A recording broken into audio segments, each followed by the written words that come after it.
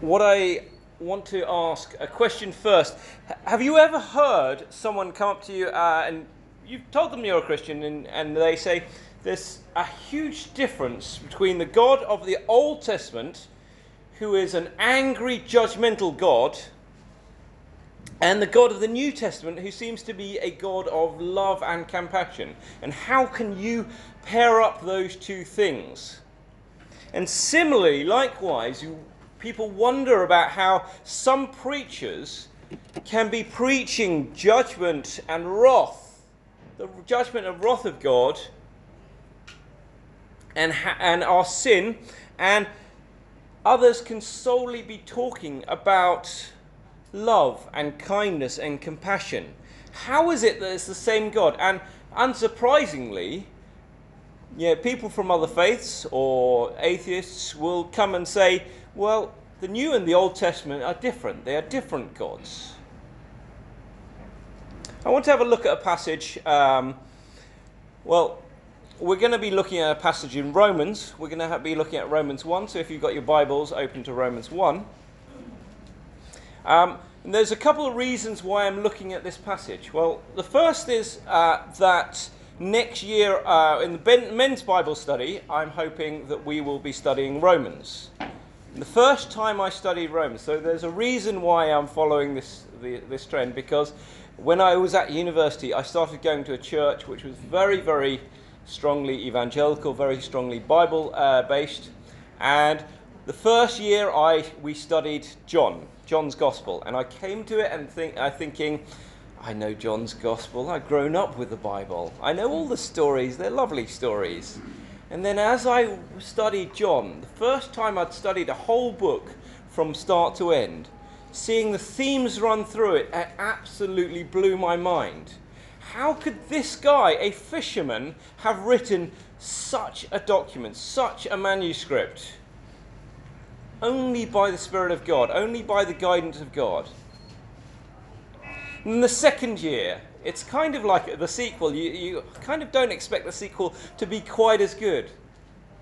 And we studied Romans. And again, I thought, okay, I know Romans, I know the teachings of Romans, but we studied it through from start to end. And what Paul does in the first half, he knocks down every single argument that the Jews can have against Christianity.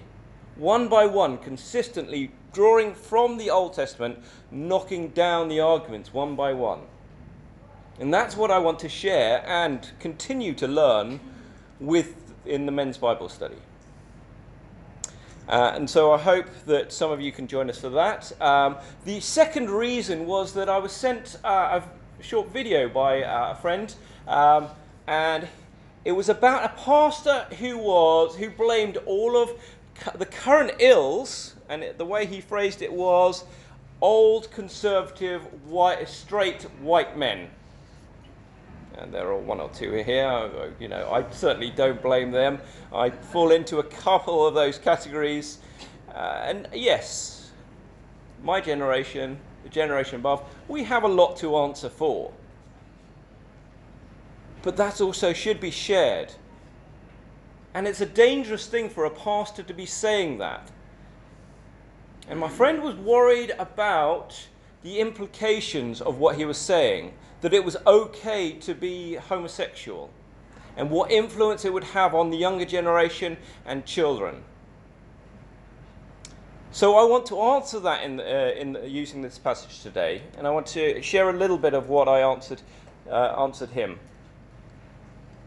So, looking at Romans 1, starting from verse 16 and going all the way to chapter 2, verse 1. So, Romans 1, verse 16. If you've got a digital device, you might want to turn to the ESV version, which I'm reading, the English Standard Version. The righteous shall live by faith. For I am not ashamed of the gospel, for it is the power of God for the salvation to everyone who believes, to the Jew first, and also to the Greek. By Greek here, he's talking about the rest of the world. The implication is, so in the NIV, I know it's to the Gentile. So, for in it, the righteousness of God is revealed from faith for faith, as it is written, the righteous shall live by faith. For the wrath of God is revealed from heaven against all ungodliness and unrighteousness of men, who by their unrighteousness suppress the truth. For what can be known about God is plain to them, because God has shown it to them. For his invisible attributes, namely his eternal power and divine nature, have been clearly perceived ever since the creation of the world, in the things that have been made. So they are without excuse. For although they knew God, they did not honor him as God or give thanks to him, but they became futile in their thinking, and their foolish hearts were darkened. Claiming to be wise, they became fools, and exchanged the glory of the immortal God for images resembling mortal man, and birds and animals and creeping things. For God gave them up in the lusts of their hearts to impurity, to the dishonoring of their bodies among themselves, because they exchanged the truth about God for a lie, and worshipped and served the creature rather than the Creator, who is blessed forever. Amen. For this reason, God gave them up to dishonorable passions, for their women exchanged natural relations for those that are contrary to nature. And the men likewise gave up natural relations with women, and were consumed with passion for one another, men committing shameless acts with men, and receiving in themselves the due penalty for their error. And since they did not see fit to acknowledge God, God gave them up to a debased mind to do what ought not to be done. They were filled with all manner of unrighteousness, evil, covetousness, malice. They are full of envy, murder, strife, deceit, maliciousness. They are gossips, slanderers, haters of God, insolent, haughty, boastful, inventors of evil, disobedient to parents, foolish, faithless, heartless, ruthless. Though they know God's righteous decree that those who practice such things deserve to die, they not only do them, but give approval to those who practice them. Therefore, you have no excuse, O man, every one of you who judges, for in passing judgment on another you condemn yourself, because you, the judge, practice the very same things. Let me pray as we look at this passage. Father, this is difficult teaching, this is challenging teaching. These are strong words. Lord, we pray that you give us your spirit of truth and justice, of love and compassion, to understand these words and what you have to say to us. Lord, we pray that you challenge us and you change us, Lord, that we can live lives more according to your word and your will. In Jesus' name, amen. So, the clip that I was sent was implying that homosexuality was okay. And the worry was that this was a person in authority, a person that people look up to, was saying that this was okay. Well, this is addressed in the passage, isn't it? Verse 28, for this reason God gave them up to dishonorable passions, for their women exchanged natural relations for those that are contrary to nature. And the men likewise gave up natural relations with women, and were consumed with passion for one another, men committing shameless acts with men, and receiving in themselves the due penalty for their error. Now, I've heard all the arguments, in fact, or rather, I've heard many of them. But the Bible, and Paul is pretty clear, elsewhere and here, that the homosexual act is wrong. I had a former pastor of mine who came out as gay, and that was fine.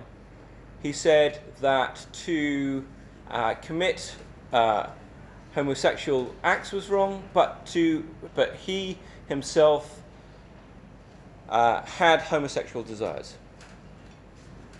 So, and I know that's difficult teaching, But he continued in his position as a pastor and preacher, and he said that those things were wrong.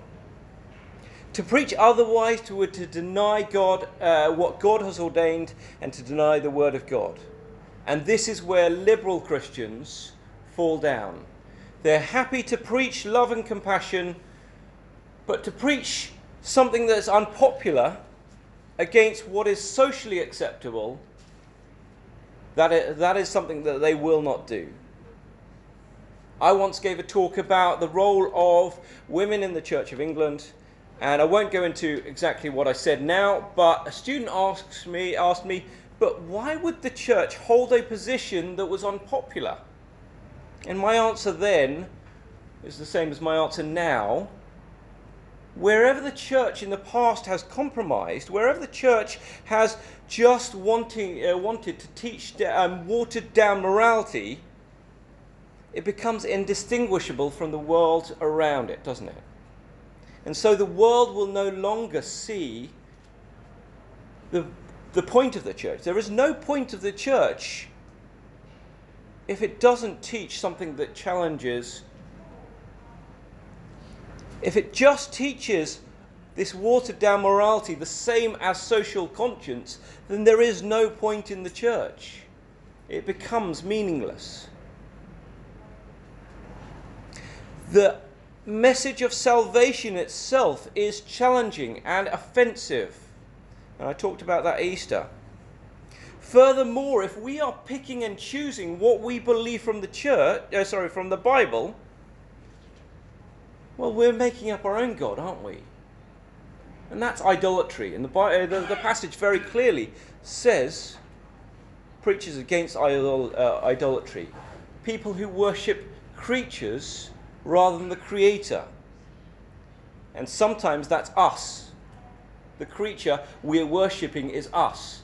My wants, my needs.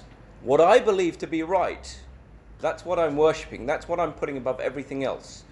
So if we're picking and choosing from the Bible, no, I don't like that, that makes me uncomfortable, I'm just going to put that to one side.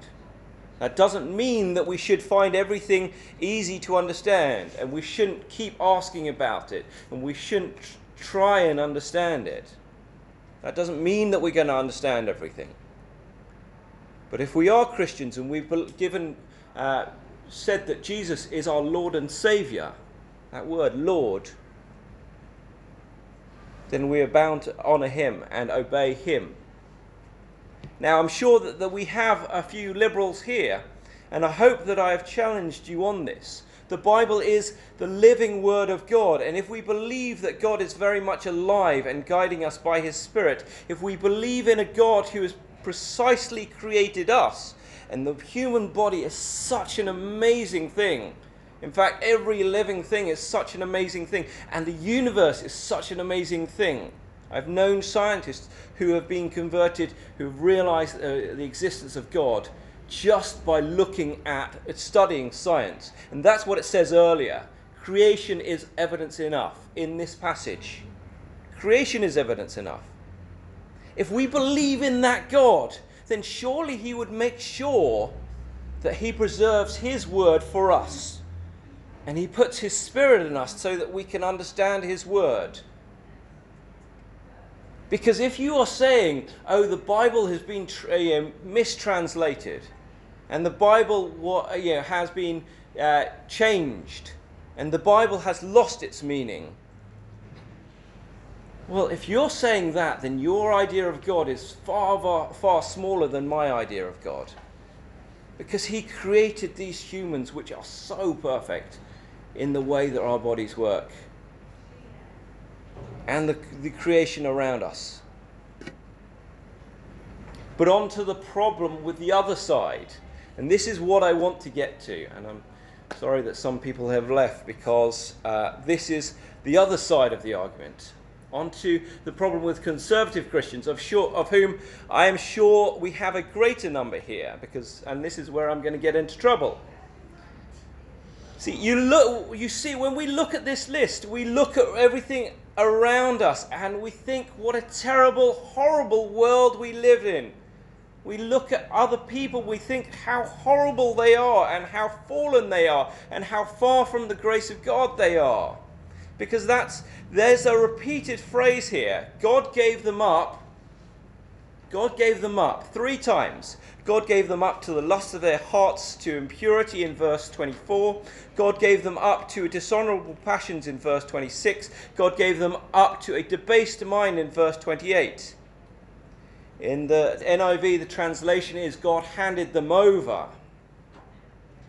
You see, here God is letting them loose on themselves. He's letting us loose on themselves. I saw a documentary once about what happens when you have about 20 8-year-olds loose in a house without any adult supervision. You can imagine what happened. Those of you who with children, those of you who are teachers, in fact, it doesn't need anyone who has had children or to be a teacher to know what's going to happen if you let loose a whole load of 8-year-olds together without adult supervision. And they thought it would take a couple of days before chaos would start to reign. It took a couple of hours. And the viewers were shocked when there were fights, and there was tears, and there was hurt, and there was breaking of things. But we're adults, aren't we? We're adults. We know better. We have a sense of order. God lets us loose on ourselves, and this is why we have the chaos and trouble in the world now. God lets us loose on ourselves. He hands us over to ourselves. We reject him. Verse 21, for although they knew God, they did not honor him as God. Verse 23, exchanging God for idols. Verse 25, exchanging truth for a lie about God. Verse 28, no acknowledging God. But what's the problem here? Isn't that the world around us? We have... So far, I probably haven't offended anyone on the conservative side. The problem here is that sometimes as conservative Christians, and I do count myself among them, we look around at this terrible world and we use this list to bash people. How terrible they are because they commit homosexual acts. How terrible they are because they are murderers and liars and thieves. But what does it say? Chapter 2, verse 1. Therefore you have no excuse. That's talking to us. O man, every one of you who judges, for in passing judgment on another, you condemn yourself, because you, the judge, practice the very same things. Let's have a look at this list again, down at verse 29. With the same voice, he says, they are filled with all manners of unrighteousness, evil, conscience, covetousness, malice. They are full of envy, murder, strife, deceit, maliciousness. You're probably thinking, okay, that's not a great list. I don't murder. I might envy a little bit when my neighbour gets a brand new car. Covetousness, yes. And I get a little bit malicious, when somebody is, it's just not a very nice person, so they kind of deserve it. Let's go on. This list. They are gossips. They are slanderers, haters of God, insolent. Okay, it's getting a little bit more close to home. Haughty. That means looking down on others. Precisely what we're doing. Boastful. Inventors of evil. Disobedient to parents. Don't know about you. That was definitely me. Foolish. Faithless, heartless, ruthless. This is all of us. In the same breath, all of these things, because we shouldn't be comparing ourselves to those around us. We should be comparing ourselves to the perfect God. The God who cannot bear to look at us because he is sickened by what he sees. Our selfishness, our greed, our foolishness, faithlessness, heartlessness, and ruthlessness.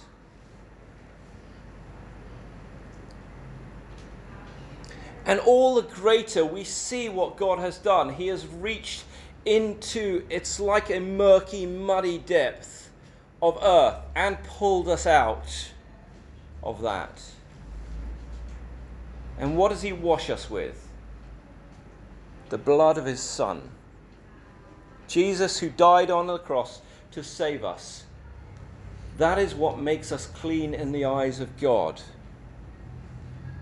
He reaches down into the murky depths, the muddy depths, the filthy depths of humanity, where we were and we still live, and he washes us clean.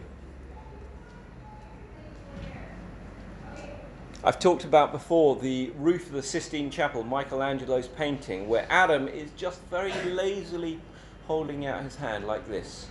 And God, on the other hand, is straining every sinew and muscle to reach us. That doesn't go far enough, because we didn't even do anything. All we did was we accepted this salvation. And God pulls us out of the depths.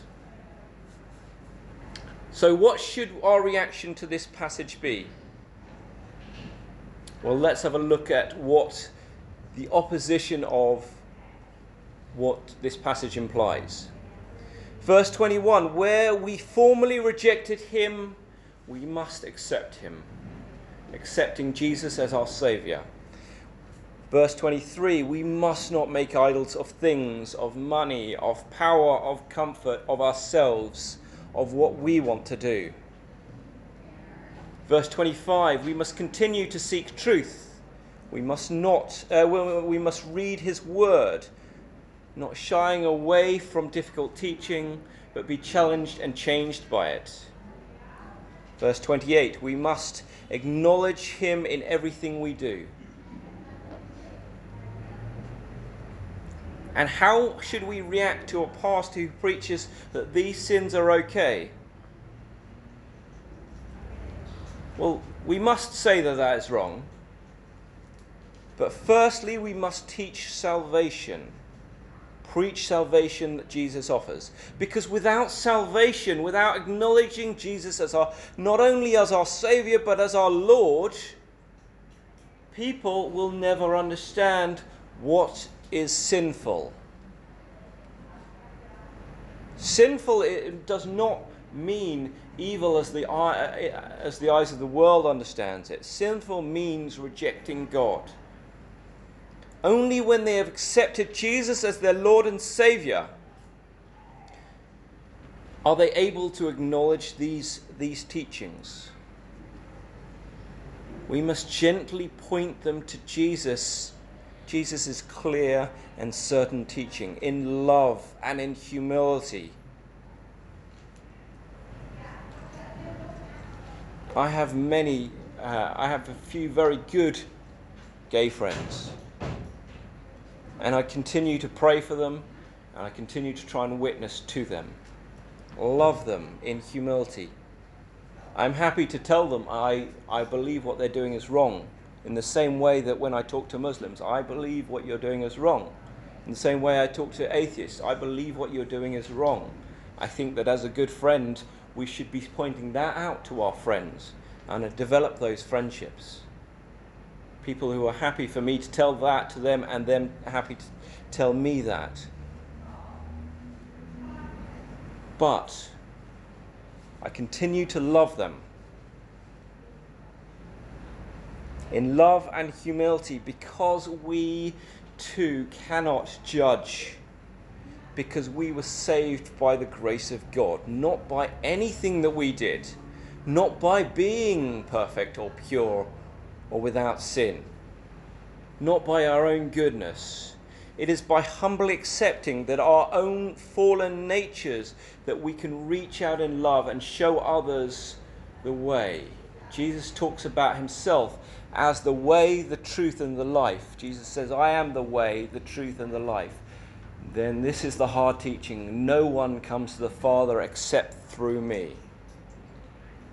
It is by accepting our fallen, humbly accepting our fallen natures, that we can reach out with love to show others the way, and to acknowledge God as the only way to salvation. So before condemning others, before calling out their sin, because railing against homosexuality, before all of that, we must love them. We must try and share the gospel to them. As soon as I say that I'm a Christian to many homosexuals, you can see that their backs are up straight away. They are on the defensive. They are on the aggressive. And that is in some ways fair, because they have been treated poorly by Christians in the past. I hope that those who have walked out I hope that they weren't too offended, but I hope that they can listen to the rest of this. We must treat them with love and show them that we're disciples of a God who is the loving and compassionate God. But yes, what they are doing is wrong, what atheists are doing is wrong, what Muslims are doing is wrong, what anyone else is doing is wrong. And what we are doing continually, even though we know better, is wrong.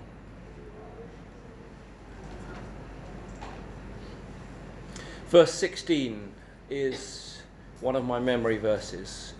Paul says, "For I am not ashamed of the gospel, for it is the power of God for the salvation of everyone who believes. The righteous shall live by faith."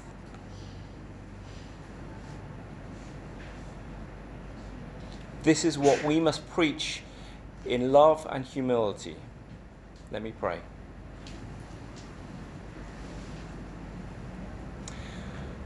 Father, we pray for those who are offended by the teachings here. We pray that your love can break into their hearts. Lord, we pray for each one of us here today that we can know the right words to say, that you humble us, and that you fill your hearts with love for the lost, for the broken, for the terrible things that are going on in this world. Lord, it's hard to look at this world without flinching, without hurting. Lord, how much more painful must it be for you? Lord, we thank you that you reached down into the depths, the mire, and you pulled us out, that you saved us, that you sent your Son to die for us. And Lord, help us to live our lives trying to be worthy of that salvation. In Jesus' name, amen.